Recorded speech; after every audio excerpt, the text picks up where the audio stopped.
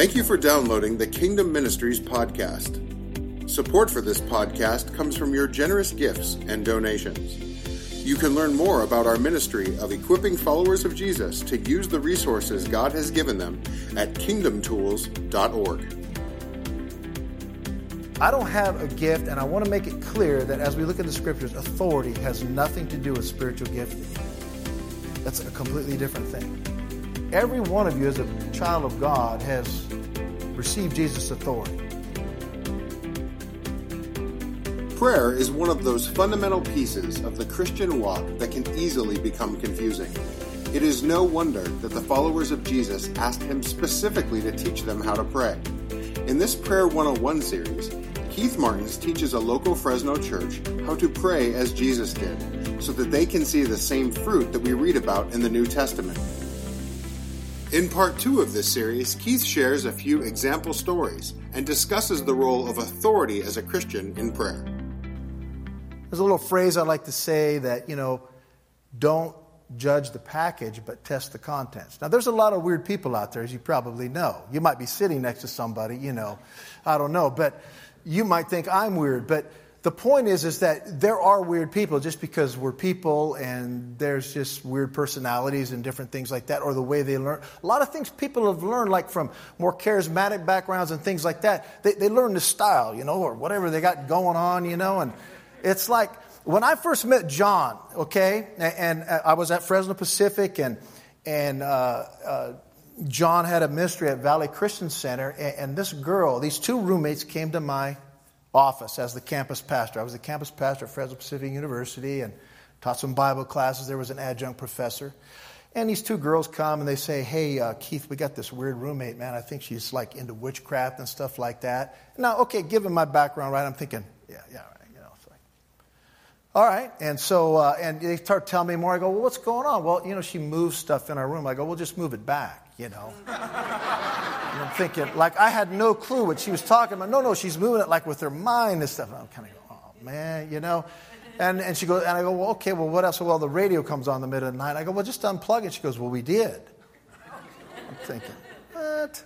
And so I asked them what kind of church, and please forgive me, I've repented of this, and I know that I'm in a Assemblies background kind of church, and there might be people here, And so when they told me what church they went to, which is some kind of Pentecostal church, I go, oh, it's just, that's part of that whole scene, And yet I had, we were already seeing people healed and stuff, and we didn't have to do any weird, funky dance or wear the hair or change my clothes. I didn't have to change my tone of voice, And then, So the girls came back and goes, hey, when can you see her? Like been a week had gone by and I didn't see her. I really had no intention. I mean, really, I'm not a very good pastor person. But so they came by and said, when are you going to see? More things are happening. It's weird. We don't know what to do.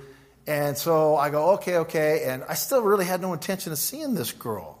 And then she comes to my office herself. She knocks on the door. And I go, yes. And she goes, yeah, I'm so-and-so. Let's say her name's Annie. I'm Annie, and I heard you wanted to see me. And I'm going to myself, no, not really. And I'm putting two and two together.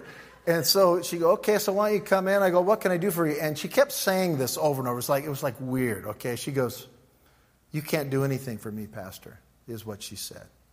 I go, okay, I got it. I'm an idiot. I can't help you, whatever.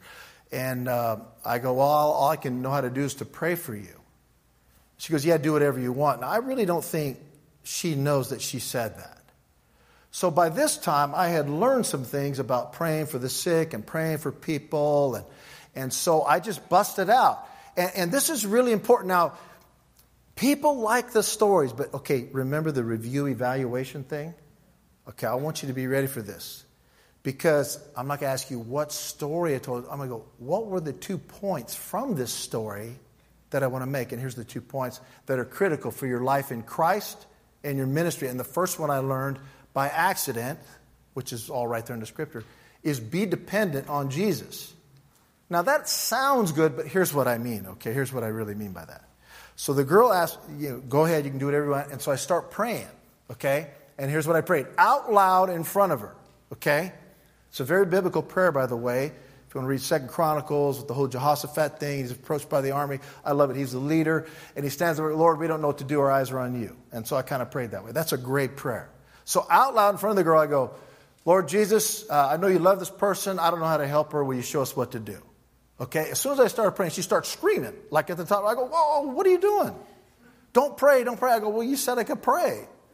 I'm going, what's this chick, a psycho, man? She's like nuts. And I was starting to wonder about her mental health and all that kind of stuff because I'd never experienced it. I go, why would she do that, right? I go, hey, hold it down, man. There's other people, there's other offices, you know. It's like, hey, we're trying to be spiritual here. You know what I'm saying? And so as she's talking, I'm not hearing anything. And then I go, you know, my mind started working. I go, wow, was that really because of the prayer? I'm going to try that again, okay? So she kind of stopped. I go, well, Lord, what about that? As soon as I started praying, boom, she starts screaming again. She goes, why do you do that? I told you not to pray. I go, well, I want to see if that worked. You know, it's like we got in this thing. And I go, I'm sorry, okay. She goes, oh, my head, don't pray, because whenever you pray, my head hurts.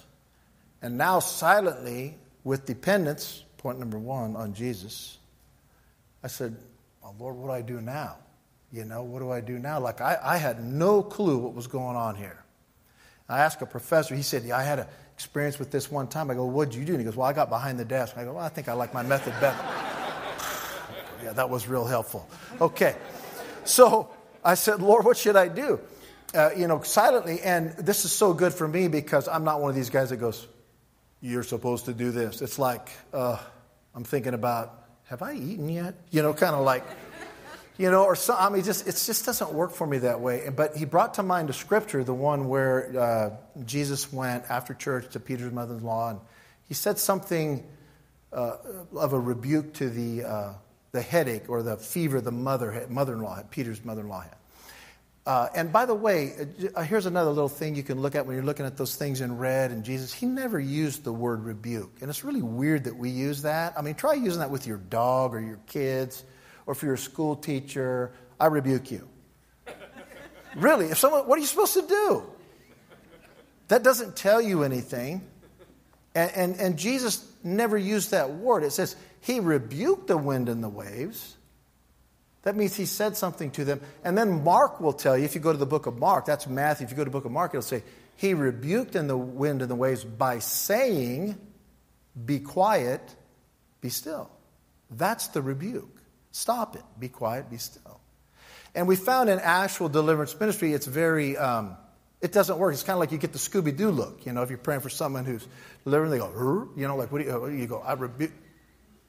Like, what do I do kind of thing. It's kind of, it's weird, okay?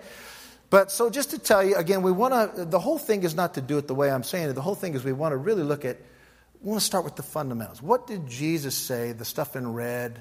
When did he say it? What did the disciples and the 72 others, we don't even know their names, what did they say? What did guys like Stephen and Philip, what did they say when they did all these wonderful things? By the way, they weren't apostles or disciples in the sense of the 12. So we got to get over that little hump if you're stuck there. And so in all this, I said, now, Lord, what do I do? And that scripture came to mind about Peter and mother-in-law. So here's what I did. And I had done this before because we've been messing around with this healing thing, you know, as we were learning in seminary and reading some other stories about other people had gone to them and heard and learned how, watched them pray. And, you know, we were just being ourselves. We didn't have to change our voices or act strange. Because, even as a kid growing up, I'd go around that. It'd get me all nervous. Like, oh, man, I'm getting all funky now, you know, and weird. And speaking of that, you know, so I just didn't do anything strange. I just took that passage and I said to Annie, I just said, well, if, and I want you to remember this, if, this is the second point. The first one is dependence on Jesus. The second is using the authority Christ has given you by starting with the word if. Because I'm telling you, I don't have a clue. If there's like 1,000 demons in here, I wouldn't know it, okay? Like, there have been very few times I've had any sense of something evil. There's a couple times where it's gotten real sketchy, where you feel something on your neck. But I don't have a gift, and I want to make it clear that as we look at the scriptures, authority has nothing to do with spiritual gifting. That's a completely different thing. Every one of you as a child of God has received Jesus' authority. You have that. It's something He's given to us, something that's part and parcel of having the Holy Spirit in us and with us and upon us. There is a distinction there, by the way, we can talk about later. But we all have this authority, and it's kind of like we're carrying around this gun and this badge. It would almost be like a police officer has that badge, authority, uniform, everything, the whole thing, and he just never does anything. You know, he looks around, sees trouble, and goes, you know, he has the power to do something about it, but yeah, okay, well, whatever, you know. But to know that you have that and to begin to use it and to see, again, the point is not about you, it's about what God wants to accomplish. It's that He has called us to manifest His purpose and His power, to make Himself known through us to other people. That's the plan. And so when I did this thing, when I said, now if that headache is spiritual, now see, I love that because you could go home tonight, I would encourage you to do that. Or if your kid's having trouble sleeping, this happens all the time, I get this all the time. Kids having trouble sleeping or bad nightmares, you just teach your kid or do it yourself. Say, you know, if this is spiritual, like who knows, right? It could be psychological, they could have, you know, whatever. There could be all kind of reasons. We dream for different reasons or have nightmares. But if this is spiritual, then in Jesus' name, I command it to stop. You could do that. See, I grew up being taught you don't look for a demon behind every bush, you know. Well, when I realized, well, number one, that's not in the Scriptures. Number two, then I thought, well, are there any behind any of the bushes? And if there are, which bushes would those be? And then how would you know? And then if you did know, what would you do? And so again, back to Jesus, you know.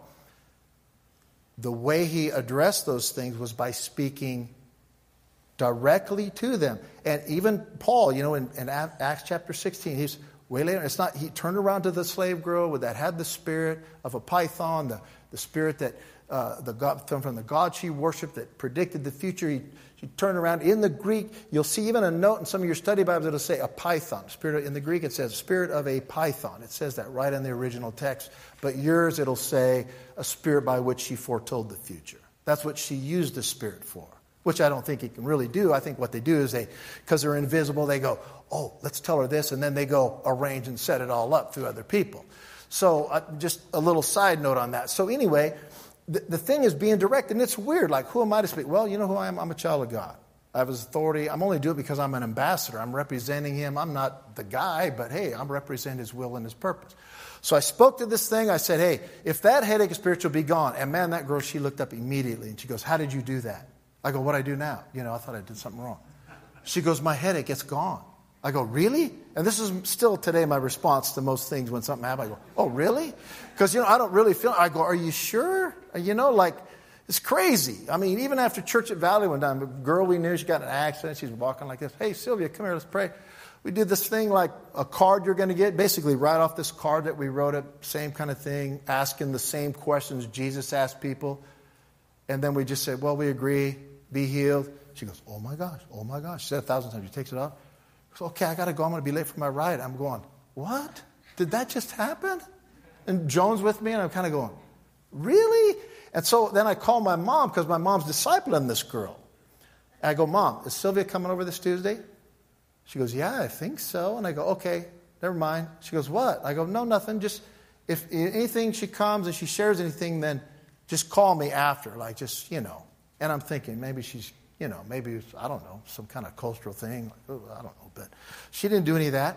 So my mom calls me. She goes, hey, you didn't tell me that Sylvie was healed. I go, man, she came, no brace, no nothing, walking fine. Yeah, nothing. I go, who knew? So if you somehow think faith is believing enough, I think you're already on very unsolid ground. Because if you think about it, then it depends on you and your ability to believe enough. And that would be works.